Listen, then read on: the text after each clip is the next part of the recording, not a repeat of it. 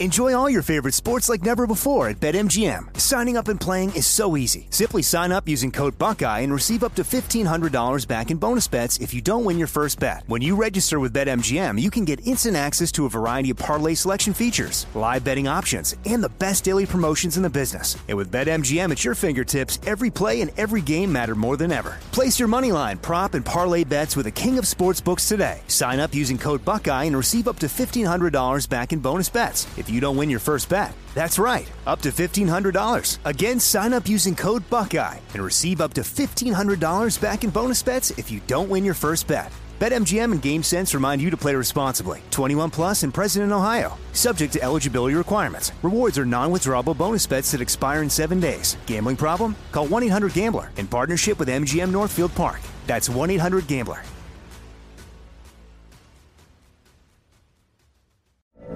From BBC Radio 4, Britain's biggest paranormal podcast is going on a road trip. I thought in that moment, oh my God, we've summoned something from this board. This is Uncanny USA. He says, somebody's in the house, and I screamed. Listen to Uncanny USA wherever you get your BBC podcasts, if you dare.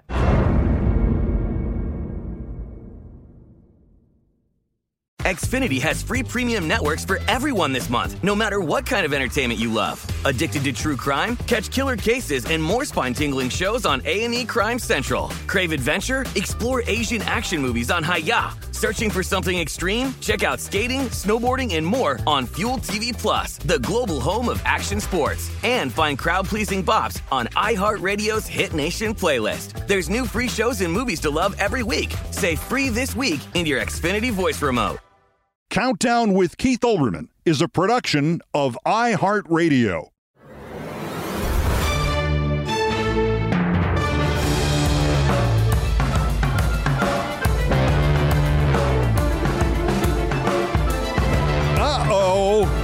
Somebody told Trump about the 14th Amendment last night, and he's panicking. Quote, almost all legal scholars have voiced opinions that the 14th Amendment has no legal basis or standing relative to the upcoming 2024 presidential election. The insurrectionist who tried to overthrow the government and talks about terminating the Constitution lied at 7:14 Eastern last night. Like election interference, it's just another trick being used by the radical left communists, Marxists, and fascists to again steal an election. Who's going to tell them that it was passed by the Republicans and that the most famous politician it was used to disqualify in the 19th century was a Democrat? And the most famous politician it was used to disqualify in the 20th century was a Socialist Party member. Make America blah, blah, blah, blah. Trump does not answer threats that don't scare him, and he can't help but answer those that do. He's terrified. And we know who terrified him. The Wall Street Journal published a 900-word editorial exactly 77 minutes before Trump's post, and it is aptly titled, The 14th Amendment Trump Panic. Aptly, because while the Journal usually has the confidence and arrogance and factuality of Marie Antoinette apocryphally talking about dessert, this time the lead fascist, Shay Murdoch, sound really scared themselves. They have resorted to the argument that even if the 14th Amendment doesn't just apply to people who literally fired a gun at the flag or those who instructed them to, it can't apply to January 6th because January 6th wasn't a real insurrection because it didn't succeed. 14.3 advocates are, per the Journal, quote, willing to put democracy at risk in order to save it. But U.S. institutions held up reasonably well, despite the strains of the Trump presidency, even the events of January 6th. The transfer of power took place on schedule. The rioters and organizers are being punished, often severely, unquote. In other words, what do you mean attempted murder? What kind of crime is attempted murder? Either there's murder and the guy's dead and you go to jail, or there isn't murder and you go home. Am I right? The last thing you want to hear and the last thing I want to read to you in this first episode after the long holiday weekend is a Wall Street Journal editorial. But I must underscore that there are two main themes to it. The other one is to equate the January 6th coup attempt with, I'm serious about this, protests against the Vietnam War. And they reveal stunning weakness in the argument. And it's not a coincidence that the word appears in the headline, panic, especially for fascists like the Journal editorial board. I mean, I keep thinking of the great Charlie Adams cartoon with the patent office officials sticking a gun out the window towards a packed city street while the meek-looking inventor looks on, hat literally in hands. Death ray, says the patent office man. Fiddlesticks! It doesn't even slow them up. Insurrection? That's ridiculous.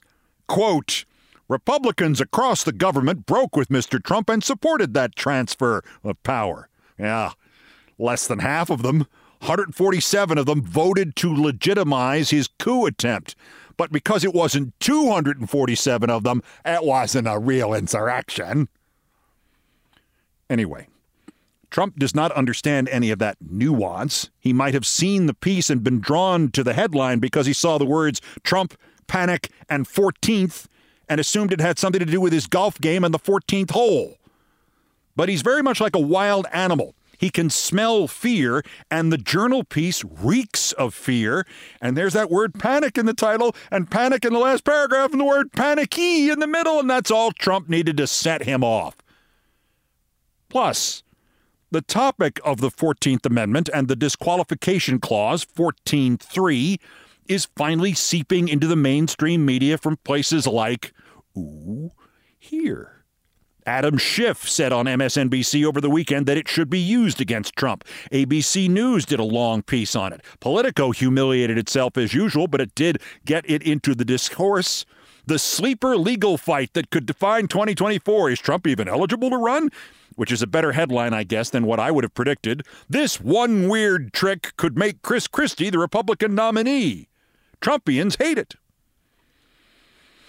The Journal notwithstanding, and one last thing, to extrapolate using their theory that there are no unsuccessful insurrections, I await their next editorial explaining that the whole Confederacy, slavery, battle between the states thing wasn't really a civil war because President Lincoln might have been killed, but not the government.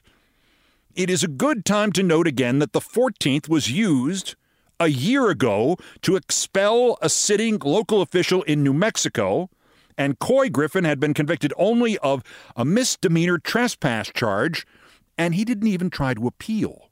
And the Republican Party didn't even try to appeal. Oh, and it did keep the vice president of the Confederacy out of the Senate after he won election as a Democrat in 1866. And Alexander Stephens, by the way, had been convicted of nothing.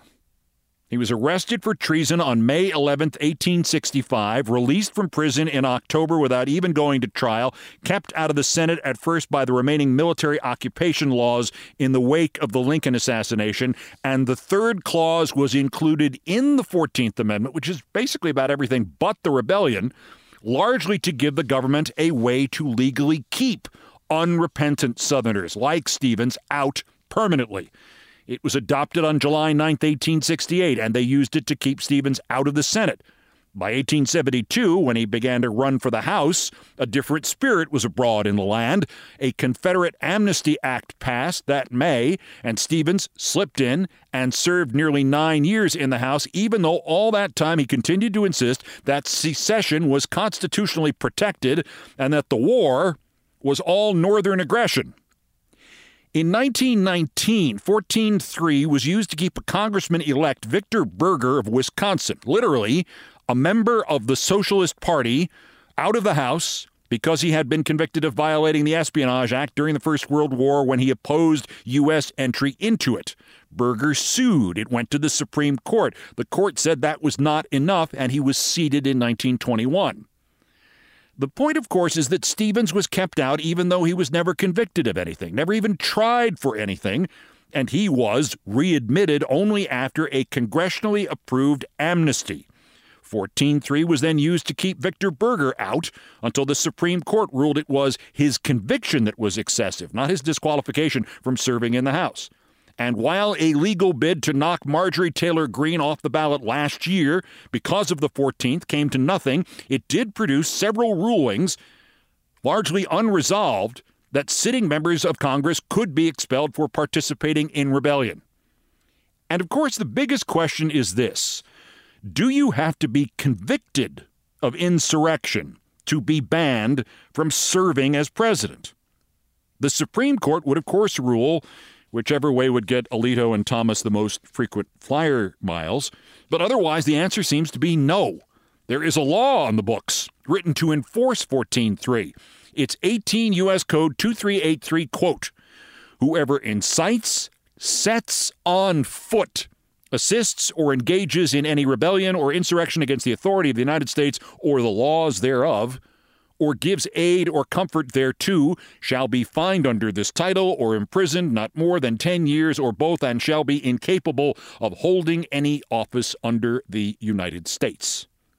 So, in Code 2383, you can be banned for rebellion, for insurrection, for assisting in either, for inciting it, for giving aid or comfort to those who did, and best of all, for setting it on foot. Setting it on foot. If any phrase in any statute anywhere better applies to what Trump did on January 6th than setting rebellion and insurrection on foot, I'd like to see it. Trump could wind up being Victor Berger, convicted of anything under the umbrella of the Espionage Act. Or he could be Coy Griffin, convicted of misdemeanor trespass. Or he could be Alexander Stevens, convicted of nothing at all.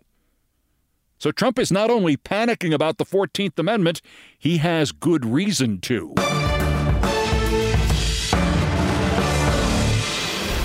Of course, Trump could still be convicted of everything, and if he is, Mark Meadows gets the game ball.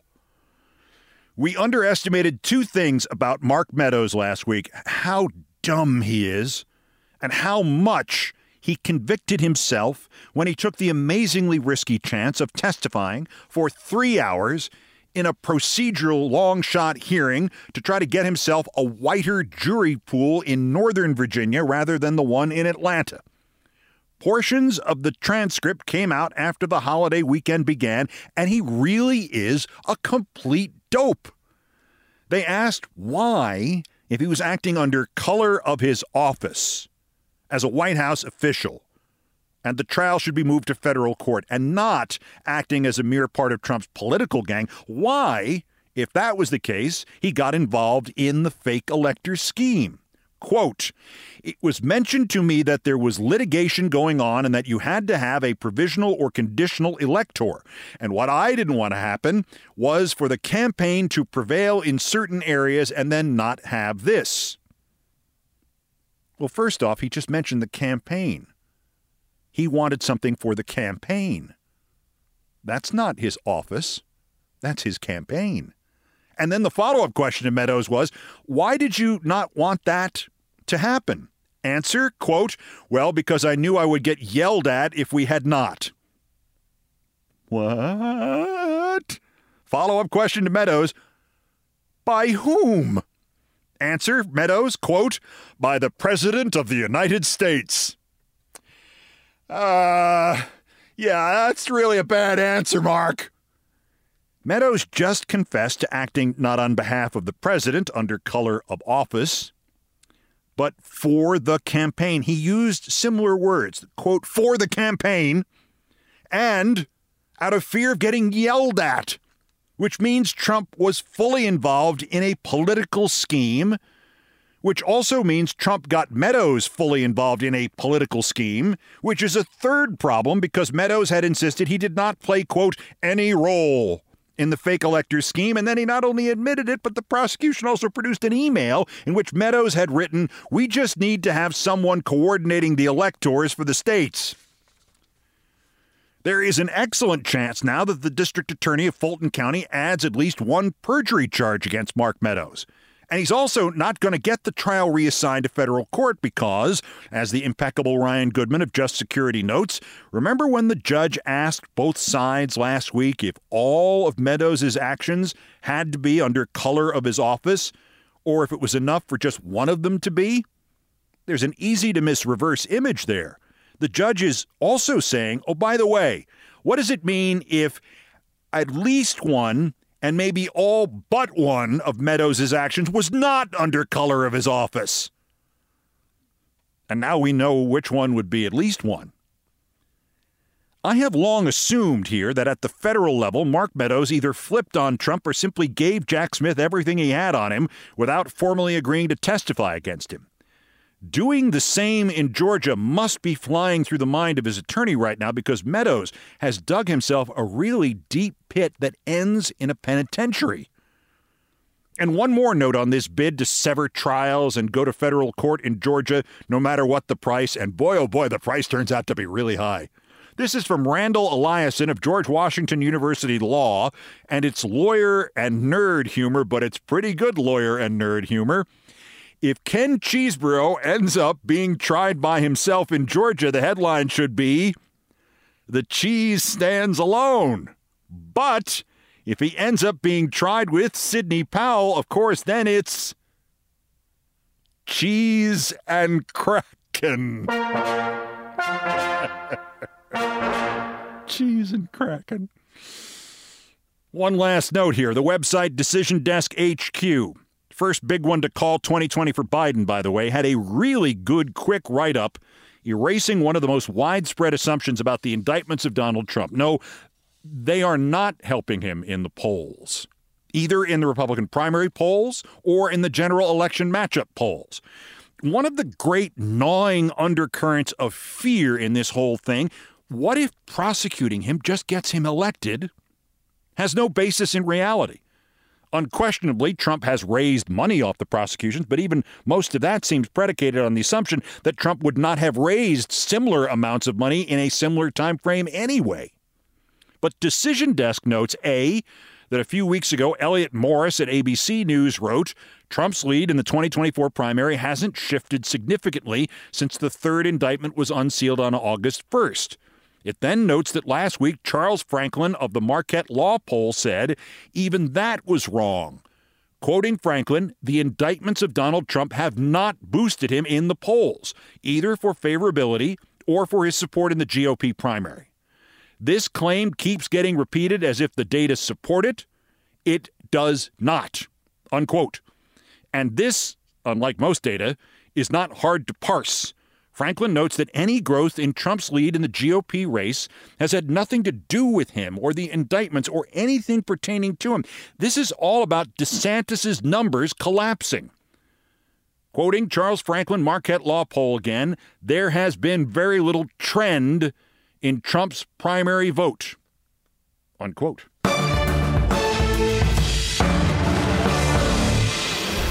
Also of interest here, after this past weekend, anybody got any remaining questions about Elon Musk? Oh, he's pro-free speech and anti-Semitism. And then he says the reason Twitter advertising has crashed is the Anti-Defamation League. And then there's all sorts of things about what the Anti-Defamation did to conspire against him. So he's going to sue them. Have fun in discovery, nitwit. Also, all's well at CNN. The new guy starts in a month and 4 days, so this is the golden time for him, when nothing bad is his fault and anything good is a reflection of his wisdom. And don't pay any attention to that little incident from the BBC when he leaned over in the middle of a friendly conversation with a BBC colleague and suddenly bit the guy in the arm hard enough to leave marks. This is CNN. Our new boss may be a vampire. That's next. This is Countdown. Enjoy all your favorite sports like never before at BetMGM. Signing up and playing is so easy. Simply sign up using code Buckeye and receive up to $1,500 back in bonus bets if you don't win your first bet. When you register with BetMGM, you can get instant access to a variety of parlay selection features, live betting options, and the best daily promotions in the business. And with BetMGM at your fingertips, every play and every game matter more than ever. Place your moneyline, prop, and parlay bets with the king of sportsbooks today. Sign up using code Buckeye and receive up to $1,500 back in bonus bets if you don't win your first bet. That's right, up to $1,500. Again, sign up using code Buckeye and receive up to $1,500 back in bonus bets if you don't win your first bet. BetMGM and GameSense remind you to play responsibly. 21 plus and present in Ohio. Subject to eligibility requirements. Rewards are non-withdrawable bonus bets that expire in 7 days. Gambling problem? Call 1-800-GAMBLER in partnership with MGM Northfield Park. That's 1-800-GAMBLER.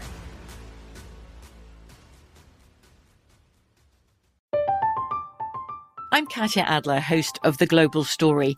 Over the last 25 years, I've covered conflicts in the Middle East, political and economic crises in Europe, drug cartels in Mexico. Now I'm covering the stories behind the news all over the world in conversation with those who break it. Join me Monday to Friday to find out what's happening, why, and what it all means. Follow The Global Story from the BBC wherever you listen to podcasts.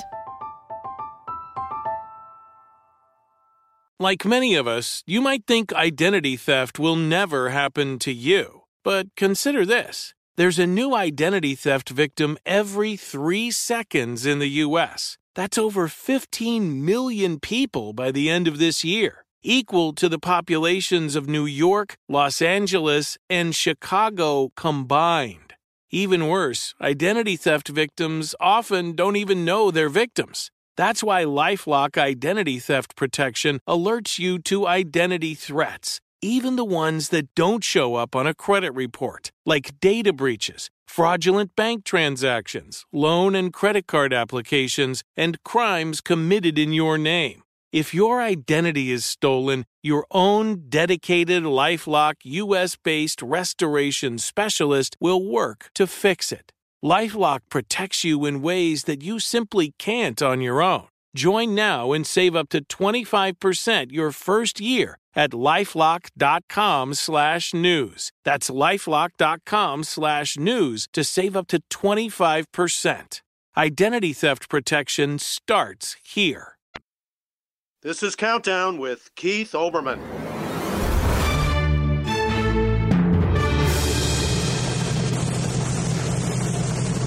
Postscripts to the news, some headlines, some updates, some snark, some predictions. Dateline CNN World Headquarters, Hudson Yards, New York.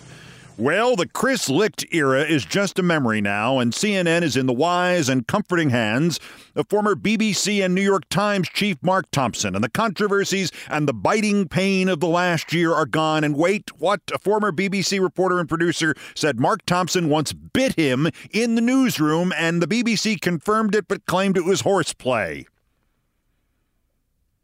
I'm going to avoid getting too deep in the woods here, so let me just read some of the original story by Richard Kay in Britain's tabloid The Daily Mail from April 13th, 2012.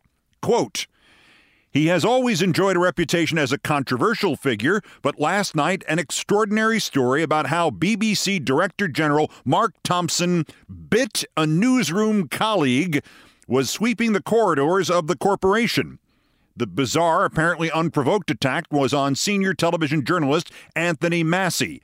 Thompson's 44-year-old victim suffered clear bite marks through his shirt and immediately reported the incident.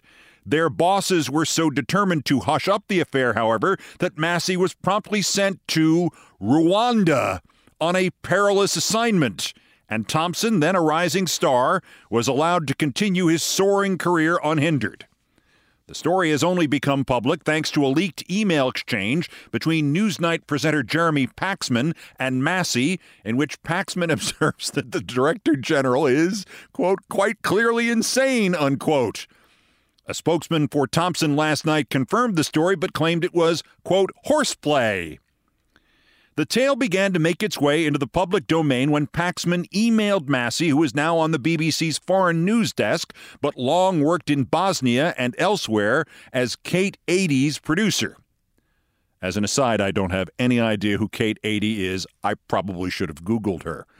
Paxman asked, I've got to interview Mark Thompson tomorrow. Is it true that he once bit you? Unquote. Massey replied too late for the big interview, but gave full detail. It is absolutely true, he said. It was 1988 when he was the newly appointed editor of the 9 o'clock news, and I was a home news organizer. Again, I probably should have Googled that. Home news organizer? It was 9:15 in the morning. According to the victim, I went up to his desk to talk about some story. I was standing next to him on his right, and he was sitting reading his horoscope in the Daily Star. I always remember that detail. Before I could say a word, he suddenly turned, snarled, and sank his teeth into my left upper arm, leaving marks through the shirt but not drawing blood. It hurt. I pulled my arm out of his jaws like a stick out of the jaws of a Labrador. The key thing is, we didn't have a row first or even speak, and I had never had any dispute with him.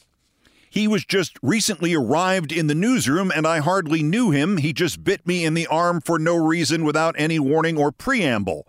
I don't think it was personal, the victim continued. Something turned in his brain, and anyone who had been standing there at that moment would have been bitten. Linda from the T-Bar, the BBC chairman, Keith Graves, anyone.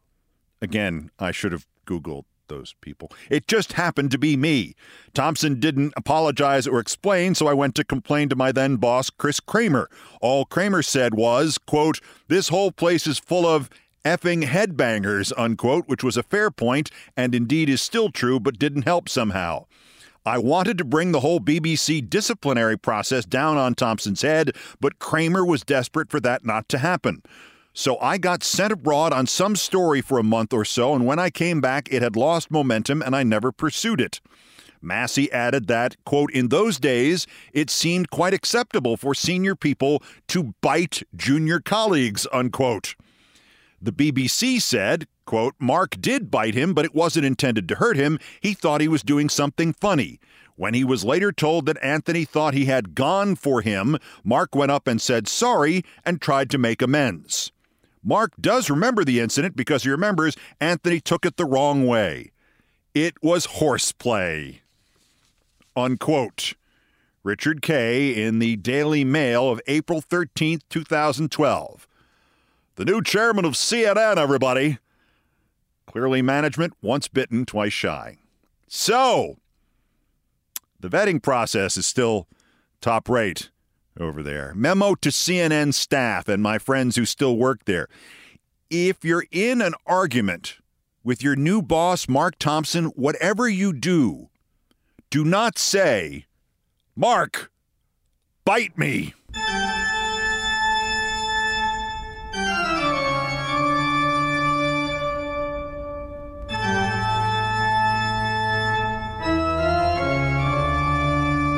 Still ahead on Countdown, back to school, September in New York. It's opened with a real feel of 92 degrees. And still, I cannot and will never shake the sense that it is now winter, because this is the month school starts.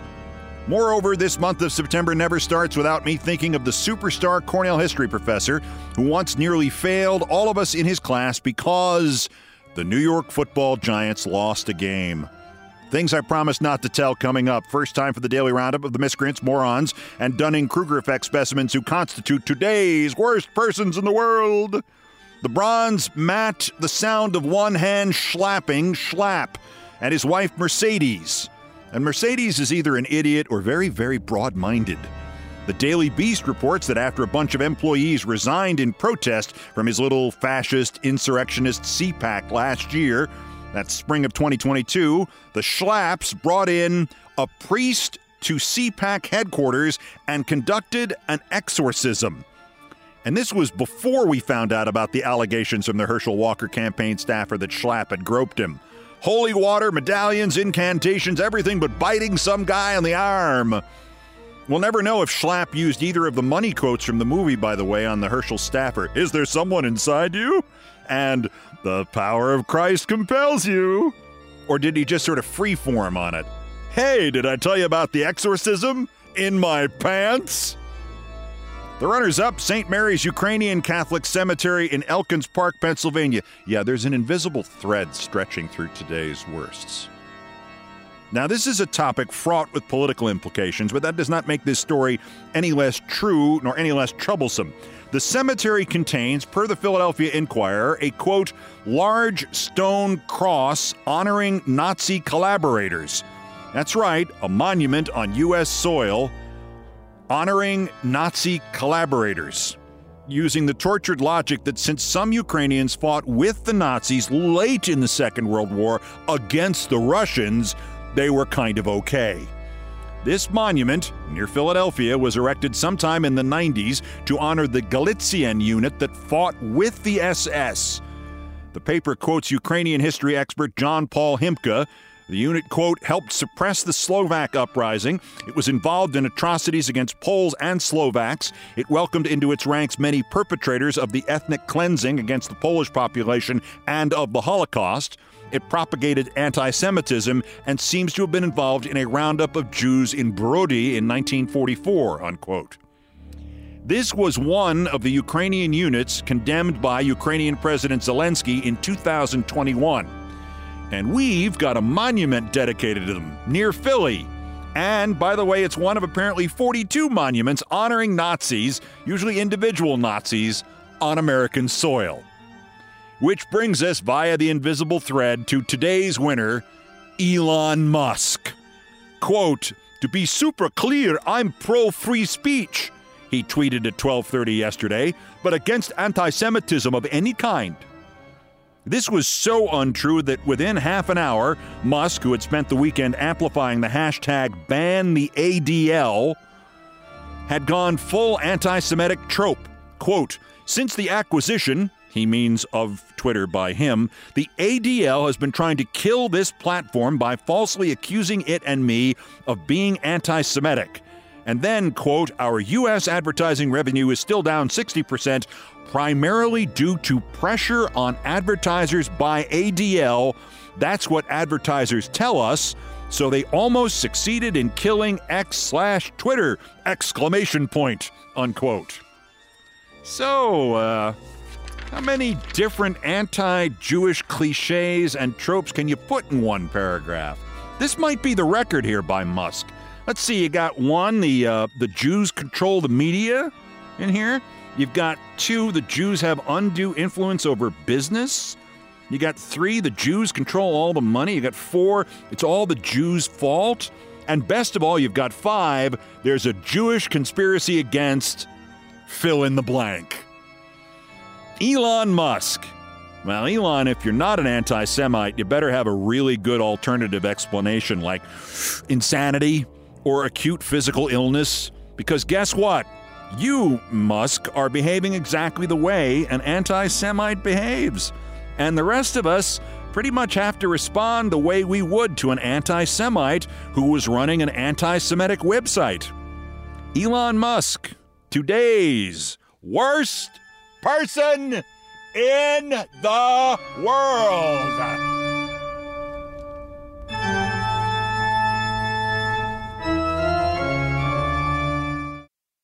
Enjoy all your favorite sports like never before at BetMGM. Signing up and playing is so easy. Simply sign up using code Buckeye and receive up to $1,500 back in bonus bets if you don't win your first bet. When you register with BetMGM, you can get instant access to a variety of parlay selection features, live betting options, and the best daily promotions in the business. And with BetMGM at your fingertips, every play and every game matter more than ever. Place your moneyline, prop, and parlay bets with the king of sportsbooks today. Sign up using code Buckeye and receive up to $1,500 back in bonus bets if you don't win your first bet. That's right, up to $1,500. Again, sign up using code Buckeye and receive up to $1,500 back in bonus bets if you don't win your first bet. BetMGM and GameSense remind you to play responsibly. 21 plus and present in Ohio. Subject to eligibility requirements. Rewards are non-withdrawable bonus bets that expire in 7 days. Gambling problem? Call 1-800-GAMBLER in partnership with MGM Northfield Park. That's 1-800-GAMBLER.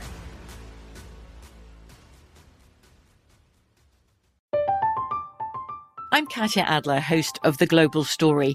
Over the last 25 years, I've covered conflicts in the Middle East, political and economic crises in Europe, drug cartels in Mexico. Now I'm covering the stories behind the news all over the world in conversation with those who break it. Join me Monday to Friday to find out what's happening, why, and what it all means. Follow The Global Story from the BBC wherever you listen to podcasts. Xfinity has free premium networks for everyone this month, no matter what kind of entertainment you love. Addicted to true crime? Catch killer cases and more spine-tingling shows on A&E Crime Central. Crave adventure? Explore Asian action movies on Hi-Ya. Searching for something extreme? Check out skating, snowboarding, and more on Fuel TV Plus, the global home of action sports. And find crowd-pleasing bops on iHeartRadio's Hit Nation playlist. There's new free shows and movies to love every week. Say free this week in your Xfinity voice remote.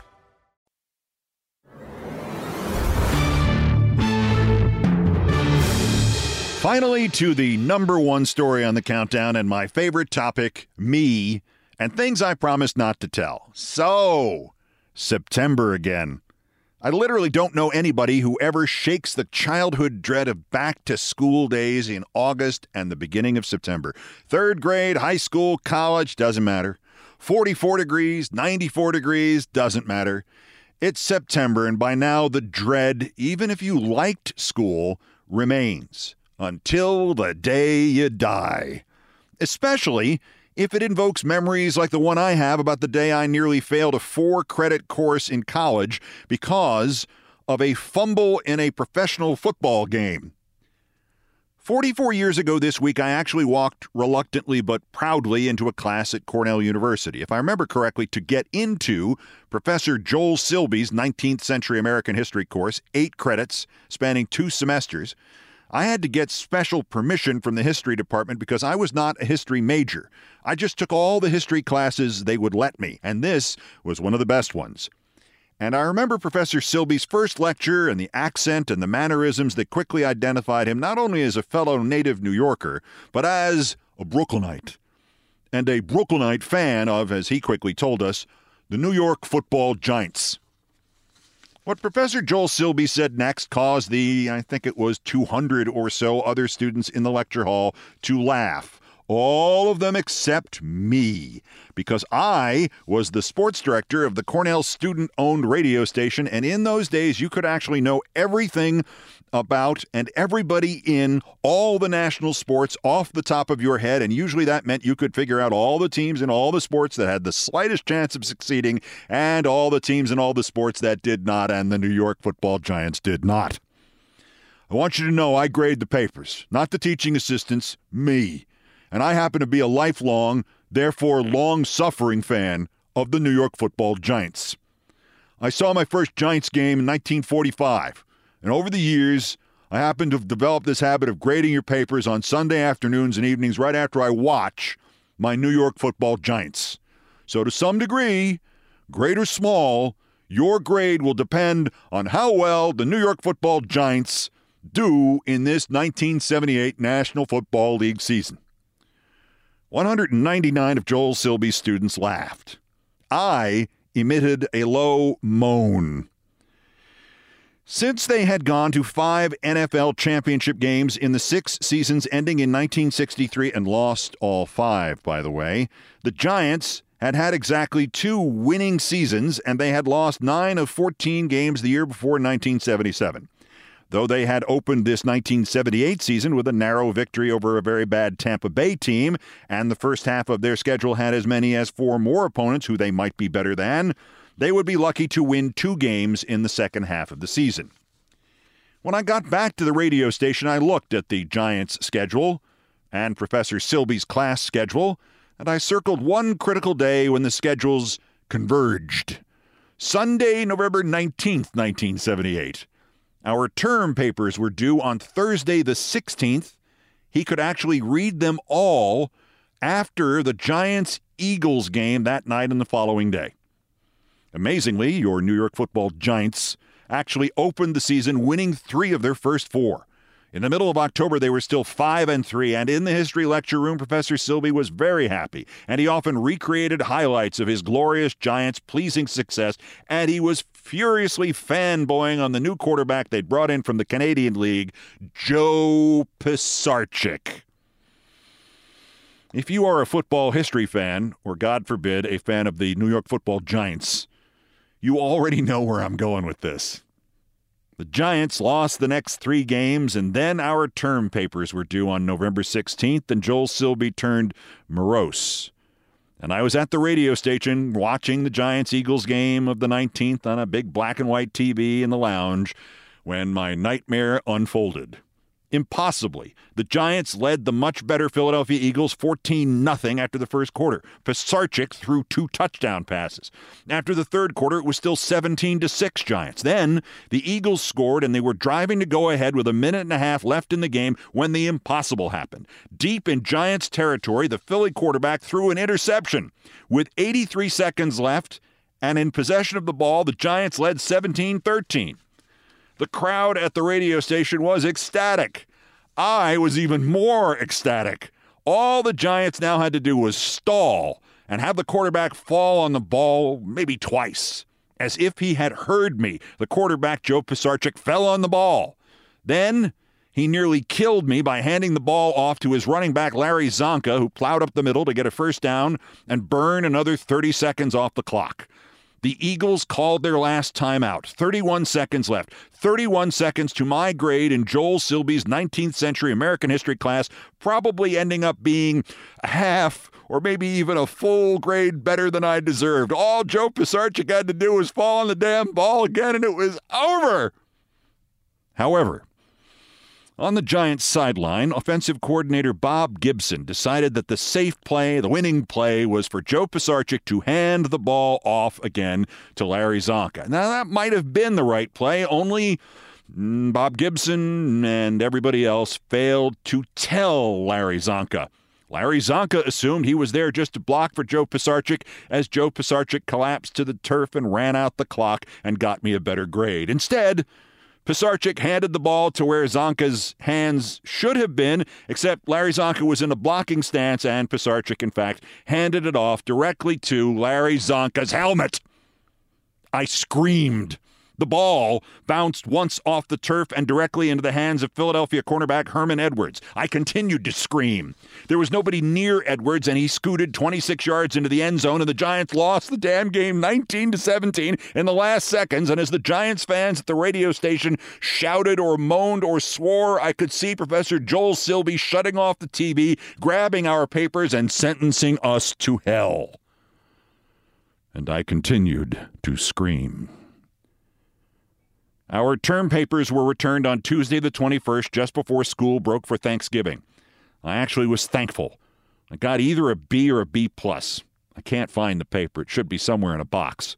There was a rumor, which I was never able to confirm, that my B or B+ was the highest grade in the class. I can confirm I saw classmates, most far more prepared and astute than myself, most of them history majors, looking at their grades and blanching visibly. One girl cried, "A C? Really? A C?" Professor Joel Silby said much of our grade would depend on how well the New York Football Giants did in that 1978 National Football League season, and my God, they had just sustained a loss so bad that it is still talked about to this day. My classmates did not listen. And I only am escaped alone to tell thee. There is a postscript. The postscript takes place 32½ years later. I returned to Cornell in March of 2011 to give a lecture and teach a series of classes to students who no longer afterwards felt they had gotten their full money from the university. My alma mater was very kind to me.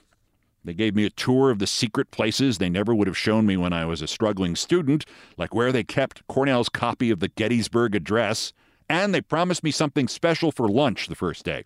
And sure enough, I was dropped off at a restaurant, and there, rising from a table to greet me with applause, were Cornell's official historian and former professor Glenn Altshuler, and their very famous history professor Walter Lefebvre, and, I swear, Professor Joel Silby.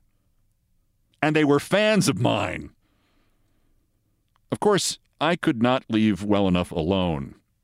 After a few minutes of very pleasant conversation with Mr. Altshuler and Professor Lefebvre and Professor Silby, I brought up the 1978 term paper Joe Pisarcik handoff story.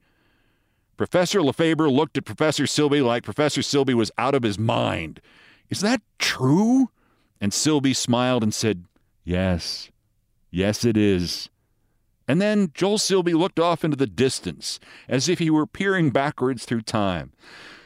1978, that's when you could really enjoy being a professor. He then looked back at me and smiled. Keith, you won't believe this, but I actually graded those papers pretty fairly, and I didn't follow through on my original plan.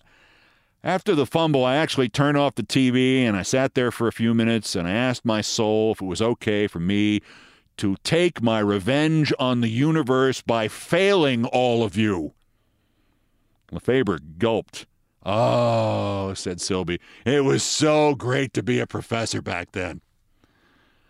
I laughed so much I had tears in my eyes, and then Silby said, okay, maybe I was a little unfair to you guys, but, it's the Giants. And you have to take this as a whole. The year they won their first Super Bowl, what was that, 86? The final exam in that class was like 2 days after they finished the regular season 14-2, 8 o'clock in the morning. So I go to the final, see, which I never do, and I waited until they were all sitting there sweating. And I said, remember last September when I told you your grade will depend on how well the New York Football Giants do in this 1986 National Football League season? And there was just silence. And I said, well, if you didn't notice, they went 14-2. And I haven't been this happy since when they won the title in 1956. So guess what? There's no final exam. And nobody moved. So I said it again. There's no final exam. Go home. Go study for something else. You all get A's. And then there was a couple of seconds of silence, and they all simultaneously realized I was not kidding, and everybody cheered and ran out into the sunshine. So, with me and Professors Altshuler and Lefebvre now in tears, Silby said, see? It evens out. And I said, the hell it does. I graduated in 1979. How does a canceled final in 1986 even it out for me, fella? Joel Silby thought for a second, and then he said, well, I am buying you lunch.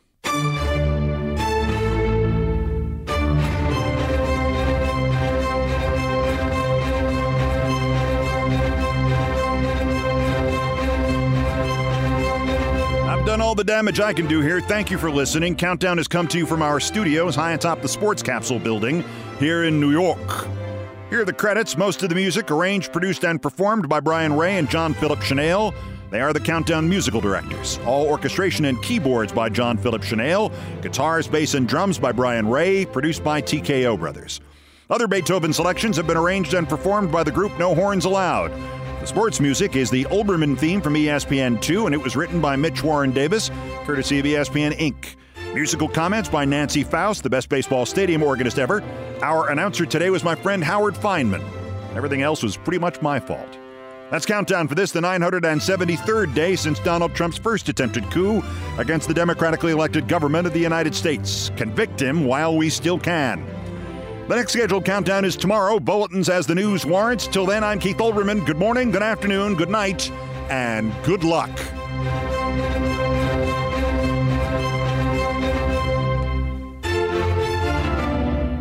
Countdown with Keith Olbermann is a production of iHeartRadio. For more podcasts from iHeartRadio, visit the iHeartRadio app, Apple Podcasts, or wherever you get your podcasts.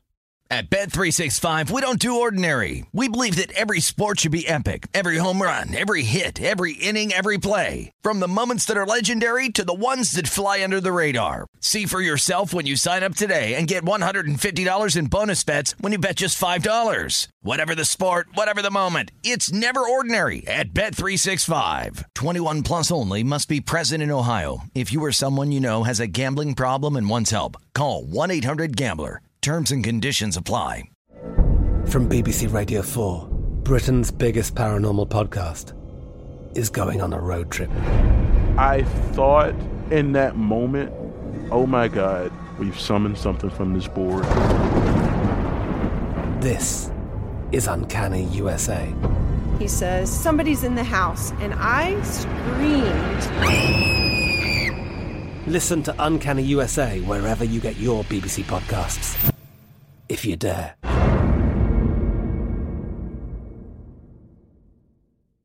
Xfinity has free premium networks for everyone this month, no matter what kind of entertainment you love. Addicted to true crime? Catch killer cases and more spine-tingling shows on A&E Crime Central. Crave adventure? Explore Asian action movies on Hi-Ya. Searching for something extreme? Check out skating, snowboarding, and more on Fuel TV Plus, the global home of action sports. And find crowd-pleasing bops on iHeartRadio's Hit Nation playlist. There's new free shows and movies to love every week. Say free this week in your Xfinity voice remote.